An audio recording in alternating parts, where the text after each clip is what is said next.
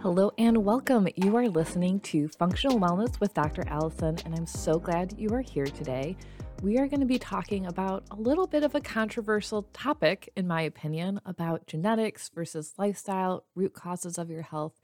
And what really triggered this for me is that I saw a quote from a physician on Instagram that said, "Genetics aren't the problem, your habits are. Genetics may load the gun, but diet and lifestyle pull the trigger. Eat real food, lead a healthy lifestyle, and watch your health improve." And of course, everyone shared this post and was like, yes, if you just ate healthy, you wouldn't have any health issues or diseases or worries. And, I really used to buy into this theory, and it's what we're taught in the quote unquote natural world, chiropractic, nutrition, wellness circles, sometimes even functional medicine physicians will really hammer this in. And now I find that this way of thinking really actually triggers me. It upsets me because you can get sick even if you are perfect by these standards and you eat perfect and you exercise perfect and you do everything right. It doesn't mean that you can always avoid illness. And I think that it's a form of victim blaming and patient blaming, and it's so prominent. And it also puts all of the control on the patient and then all of the failure on the patient when they do get sick. And we've created this illusion of complete control over our health and bodies that we forget about the truth of what's going on in our environment, what industrial waste is doing in our bodies and our water, how medical procedures and medication or what's in our food directly affects our health on a daily basis. So, yes, first of all, yes, your lifestyle directly impacts your health. There's no way around that. You have to eat healthy. We have to take care of our bodies. And another part in that quote is that eating real food means something different to everyone, honestly. And what this doc means probably is meaning eating whole food, fresh food, vegetables, fruits, meat, and the part about adding in processed food, fake foods, sugars, dyes make you sick. 100% absolutely. You can dramatically change your health by changing your food. This is a staple of what I work with my patients on, is changing their food styles, the patterns of they eat, and what they eat. I'll give you a quick example using myself, as always. My biggest cheat was my coffee creamer. And I thought it's not a big deal. It's just a few calories and carbs. It's gluten and dairy free. It's fine. And I would drink it every morning, just a little bit. And finally, I looked at the ingredients and I said, oh my gosh, I have to stop drinking this. After 2 days, my morning IBS was gone. I used to be running to the bathroom 4 times in the morning. I couldn't leave the house until 10 o'clock. I didn't want to even schedule patients in the morning because I didn't know how my gut was going to react. And now I don't have to. So why? What changed? That coffee creamer is vegetable oil. It's a third ingredient. And what's so funny is that I told one of my friends, I said, I stopped drinking that coffee creamer. Oh my gosh, I'm so much better. She said, oh, why? I said, well, vegetable oil. She said, there's nothing wrong with vegetable oil. It's healthy. It's good for you. You're supposed to be eating it. So this is where that real food conversation comes in. Vegetable oil is not real food, but marketing has trained us to think fake foods like margarine and vegetable oil and all these high inflammatory foods and DNA damaging foods are good for us. So we actually have to relearn what's good for us.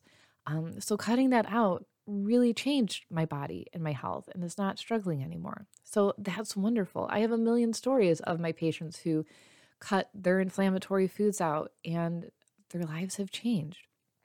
But this is the illusion of control. And I want to be careful with this, but I also want you to take some pressure off of yourself of the feeling that we need to be perfect and we can control everything, because we actually have very little control of our environment, our foods, our air, and what we are exposed to.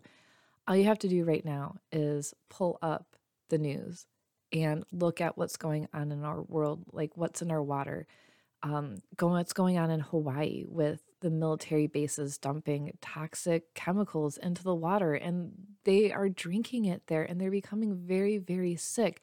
And if you can't tell me that if they just ate better, they wouldn't get sick. And if they would just filter their water, then their health wouldn't be an issue. So even though that the Navy and the government's, quote, purifying the water, they're still finding petroleum and other products in there that are going to be causing issues. So you can't check your Brita filter and say, oh, it filters out nuclear waste and petroleum products. It doesn't. So we're still drinking that. We don't even know it. What about people who live in St. Louis who are being exposed to nuclear waste every single day? You can't tell me if they ate more salads that they would be healthier and it would just undo everything that we're exposed to. What about infections that we can't control? Like, we can control a little bit, but with Epstein-Barr or COVID, so many people, including myself, are having long hauler reactions. I've had Epstein-Barr. I've been dealing with it for over 20 years. Now, I'm supporting my body the best I can, but this just has become part of my life. Now, other things that are in our water from industrial waste, in our soil, and in our food are diabetogens, obesogens, and xenohormones. Those are terms you might not have ever heard before. These are proven to be causing obesity, hence the term obesogens, diabetes, which are from diabetogens, and hormone issues. So when we are talking about, wow, we have this major epidemic of obesity and diabetes and heart disease and people who do everything they can and they can't lose weight, and we go, oh, they just need to eat healthy. Oh, they just must have horrible health habits. Oh, they're not taking care of themselves. We put all these horrible labels on people, but maybe we need to take a look at where they're living. What are they being exposed to? Why does everyone in this area have diabetes or cancer? What's going on in their environment? How do we clean this up and support them? And so just this, obviously I get upset. So taking a moment to stop assuming we all have impeccable control over our lives because we lead a specific lifestyle is a fallacy. And now the deeper part of this, and remember that your body was exposed to so much more than what you realize or even remember. So you were an egg inside your mom's ovary while she was a fetus inside your grandmother. How crazy is that? So what your grandmother was exposed to directly exposed your mother and directly exposed your genes as an egg. So you might just be looking at your life and what you've done, but you have to remember all the things that your mom was exposed to and your grandmother was exposed to is now part of your body, your DNA, your health, and the way your genes are able to work or not work, or how your immune system works or doesn't work. And so we can't just sit back and blame ourselves or blame what our grandmothers were exposed to. And we also can think back about all the things that we thought were good, right? How many ads have you seen about doctor recommended cigarettes or being sprayed with DDT, or all of the things that we used to just assume were fine because science said it was good, but now we're like, oh wow, that was not good. So ideally, what my goal for this conversation really is, one, stop blaming or shaming yourself. And when you look at other people, to maybe stop and reduce that judgment a little bit, because we have no idea what caused someone illness. It might be their lifestyle. It could be their genetics, absolutely.